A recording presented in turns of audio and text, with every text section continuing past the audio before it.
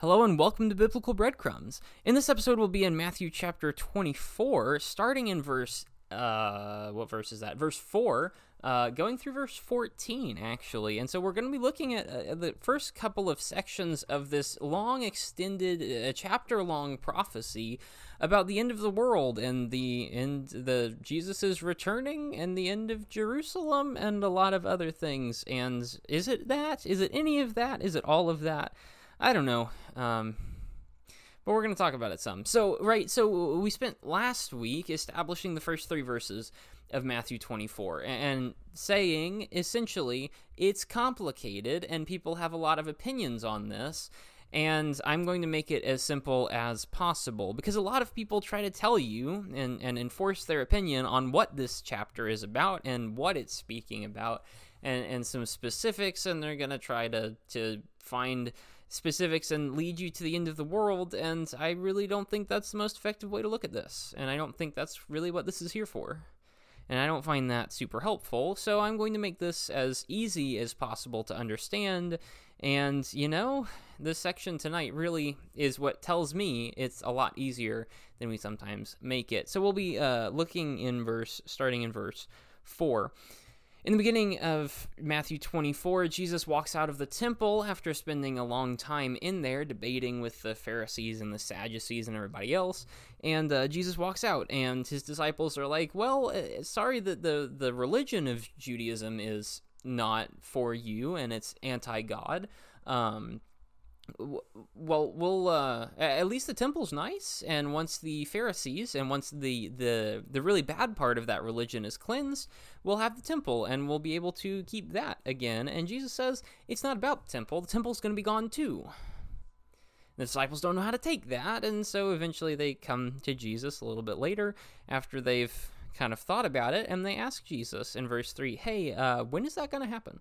When is the temple going to be destroyed? When is the sign of your coming, the second coming? When is the end of the age? And they ask these overarching questions, which set up Jesus' response in verse 4, starting in verse 4, Matthew 24.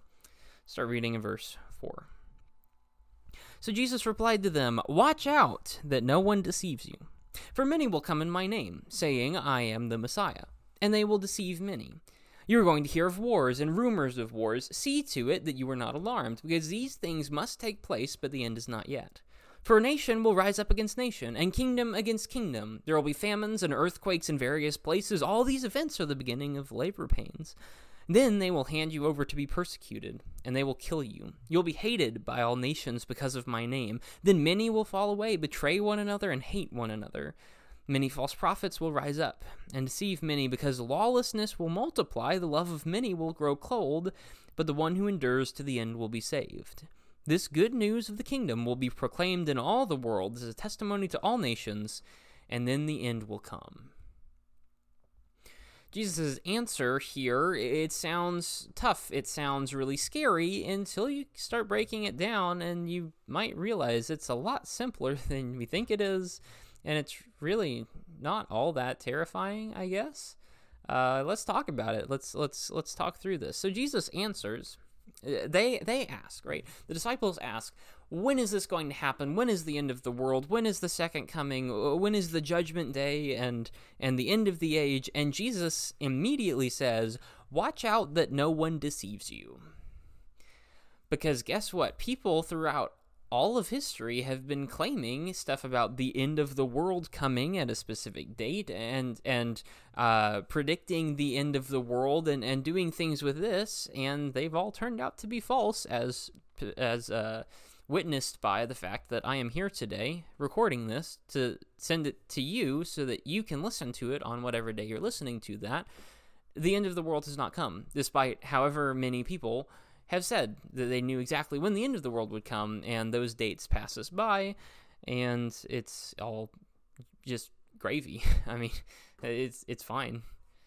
The end of the world hasn't come. People are going to try to deceive you, and people are going to twist, especially stuff like this, to scare you and to get you terrified of what's coming, and then they're going to do something bad with it. Don't worry about it, right? Don't let anyone deceive you. it's not that easy. You're not going to get a list of things that tell you when the end of the world is going to be. You're not going to get a list of things that have to happen before the end of the world happens, and so you're not going to be able to chart a timeline of events. It's not going to be that easy. So don't worry about that. With that in mind, here's a timeline of the events before the end of the world. Okay, it starts in verse 5, where Jesus decides to give them as much of a plan of the end of the world as they're going to get. In verse 5, many are going to come in my name, saying, I am the Messiah, and they will deceive many. Okay, when does that happen? Right? If this is the timeline of events for the world to end, we have to find out when verse 5 happens. So when do people come and say that they are the Messiah? Well, I got news for you. It happened before Jesus' time, as borne out in Acts chapter 4, I think it is. It might be Acts chapter 3. I think it's Acts chapter 4. I did not look this up beforehand because it popped in my head while I was sitting there. It's actually Acts chapter 5. In verse 36 and 37, there are these two guys named Theudas and Judas, which is just a great pairing. And name-wise, it's just wonderful. And Theudas and Judas both rise up. They claim to be somebody great, some Messiah-like character, and draw away followers after them, and then they die. And Gamaliel is referencing that as a past event, as something that's past, and the legacy of Jesus is going to follow it. And in Acts chapter 5, that's what he assumes. And of course, that doesn't quite happen because we're still talking about Jesus today. But that serves to show you something. Messiah-like characters, people claiming to be the Messiah, the false messiahs, have been around since before Jesus' day, and they are still around today, and they've been around throughout history. Okay, so that sign's passed, obviously, and so we move into the next sign, which is going to be the next step down the road, and predicting when the future is going to end, when the end of the world is. In verse 6, this is the second step to the end of the world. There will be wars and rumors of wars. When in history has that not been true? It's literally been a thing throughout all of time that there is just war on Earth. That is just a thing that exists permanently. So that's not really going to be helpful in our timeline of plotting out when the end of the world is. It's almost like Jesus doesn't want this to be a set of coordinates of the end of the world. Is not what he's intending it to be, but it's what people take it to be sometimes, and I don't really know why. In verse 7, we'll further this discussion. Nation will rise up against nation. Always happens. Kingdom against kingdom. That always happens. There will be famines, which have been going on for a really long time, and earthquakes, which have been going on for a really long time in the history of the world. Famines and earthquakes have just always been, as far as I know, and they always will be, as far as I know. And these are signs that people try to point to, pointing you towards the end of the world. Honestly, Jesus is not talking specifics about the end of the world. He's just saying, hey, life is going to continue, and life is going to be how it's always been. And yeah, sure, we're going to point to the disasters, and we're going to make this sound really bad, and it sounds really scary at a first reading, and then you realize how many countries have famines right now? How many countries have wars? How many countries hear rumors of wars, like all of us right now? How many countries have earthquakes? This is just a permanent thing that exists. Life is going to go on, and the disasters in life are going to go on, and don't worry, because nothing big has started yet. Nothing really bad has started yet. These are just the beginning. In verse 8, these are just the beginning of the labor pains. And the end of the world hasn't really started yet. Alternately, the end of the world is here right now. We're always living in this time with wars and rumors of wars, with famines and earthquakes and false messiahs and all sorts of things. We're always living in this time.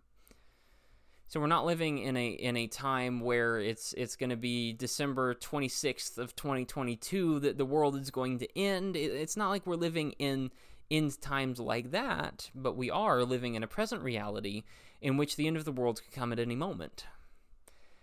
That's a lot more comforting and a lot more terrifying at the same time. right? There's no specific end of the world on the horizon. I don't know when to put the day of that, but Jesus is saying it could come at any moment. Anytime there's a false Messiah, anytime there's a rumor of a war, anytime there's a little tremor in the ground, remember that the end of the world is coming, and you all need to be ready for it, because that's just the beginning of the labor pains. And that's not all. In verse 9, anytime you're handed over to be persecuted, anytime they decide to kill you, anytime they just hate you because of my name's sake, because you've worked for Jesus so well and people despise you for it, anytime that happens, remember that the end of the world is coming and be prepared for it. And it's not like this is a unique event. Some people try to make this a unique event, like, oh, hey, there's going to be this great time in which there's a great persecution across all sorts of people, against all the Christians who believe in God. There'll be a great persecution, and it will really cut down on Christianity's numbers. Maybe, but that's not really what he's saying. He's saying, guess what? You're going to be persecuted, which is a thing he promised from the very beginning. You're going to be killed, which is a thing he promised from the very beginning. If they kill the master of the house, won't they also kill the servants? If they decided to kill the teacher, won't they also kill the disciples? He promised this from the beginning. This is an assumption going in, that they're going to be persecuted, that the apostles are going to be persecuted and killed. It's an expectation from the very first century and from the very first people that are there. Don't be surprised when you're hated by all the nations because of Jesus. Just know that means the end of the world is coming, and you need to be ready for it. In verse 10, many will fall away and betray one another and hate one another. Again, that's just a thing that happens in life. So when you see that happening, remember that the end of the world is coming, and you need to be ready for it. Many false prophets, verse 11, many false prophets will rise up and deceive many. Don't we just see that today all over the place? People who want you to follow after them, and so they come up with this maybe it's a religion, maybe it's a political expression, maybe it's whatever it is. It's all sorts of people who want you to follow them in something else, and these people are all trying to deceive you. Many will rise up and deceive many. That's just how it goes. That's how life goes. Guess what? Lawlessness is going to multiply. That's just a fact of life. That's how it goes. In verse 13, the love of many will grow cold. That's not verse 13. That was verse 12. Sorry. The love of many will grow cold. That's just something that happens over time because some people give up, and that's a fact of life. And unfortunate though it may be, that's how it is. It's not something special to the end of the world. It's something special to the world, with the reality that the end of the world is coming at any minute, and we don't know when it is, and we better be ready for it when it comes. Because it all comes to a head in verse 13, when Jesus says, you know what? The one who endures to the end will be saved. There's a lot of bad stuff that's coming. There's a lot of bad stuff that has been throughout history. Wars, unpleasant and awful. Rumors of wars, not fun to live through. Earthquakes and famines are not all that enjoyable. False prophets dragging people away, people betraying and hating one another. None of this is good. None of this is enjoyable. None of this is anything that I would love to live through. But it doesn't matter, because it's going to happen. That's just a fact. And you know what? The one who endures to the end will be saved. I want to be one of those guys. I don't want to get caught up in mapping out when the end is. I don't want to get caught up in figuring out exactly how long I have until Jesus comes back and waste all my time with that. I want to be one of those guys who is out working while he can, because, the end of the world's coming, and I want to be ready for it. And verse 13, the one who endures to the end will be saved. When is the end, Jesus? When is the end? I don't know. The end is after God is preached. The gospel is the good news of the kingdom will be proclaimed in all the world as a testimony to all the nations. Then the end will come. When there's going to be preaching, there's going to be outreach, there's going to be work that people are doing to spread the gospel of God, and then the end is going to come. Well, guess what? There's been work that's been going on with the gospel for the last 2,000 years, and it's not stopping anytime soon. Who knows when the end is going to come? Who knows the time when the end is going to come? Not even the Son knows when the end is going to come. Only God the Father knows that. And yet, we're not called to know when the end is. We're not called to try and predict it. We're not called to take these few phrases and try to make them into something super important and try to figure everything out from there. You know what we're called to do? We're called to be faithful to the end. And that's it. Right? And that's the application for this segment. The application for this is in verse 13. The one who endures to the end will be saved. You can spend a lot of time figuring out what every single phrase means and trying to map it through history, and you won't get much, honestly. You really won't. There's just, it always happens. This stuff is history. Wars and natural disasters and bad people and good people, that's just history. And sometime in history, the world is going to end. So are you ready for that? Well, are you enduring through that? That's the question that Jesus asks. Are you the one who endures to the end? Because that will make you saved. Or you can not be. You could choose to not be the one who endures to the end. You can choose to give up partway through. You can choose to waste your time. You can choose to go after something else. You can choose all sorts of different things. But in the end, the one who endures to the end will be saved. I'm not interested in spending all my time in this chapter figuring out the specifics of when the end is and what it looks like and what comes before it and what goes after it. I'm not interested in mapping all those specifics out. But I do want to be the one who endures. So, thanks for listening.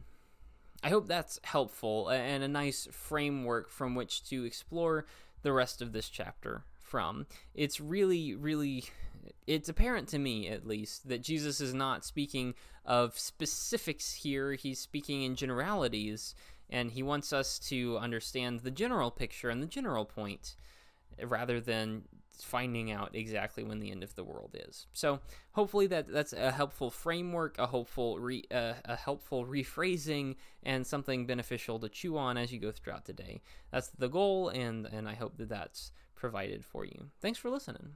Hope you enjoyed, and I'll see you on the next episode of Biblical Breadcrumbs.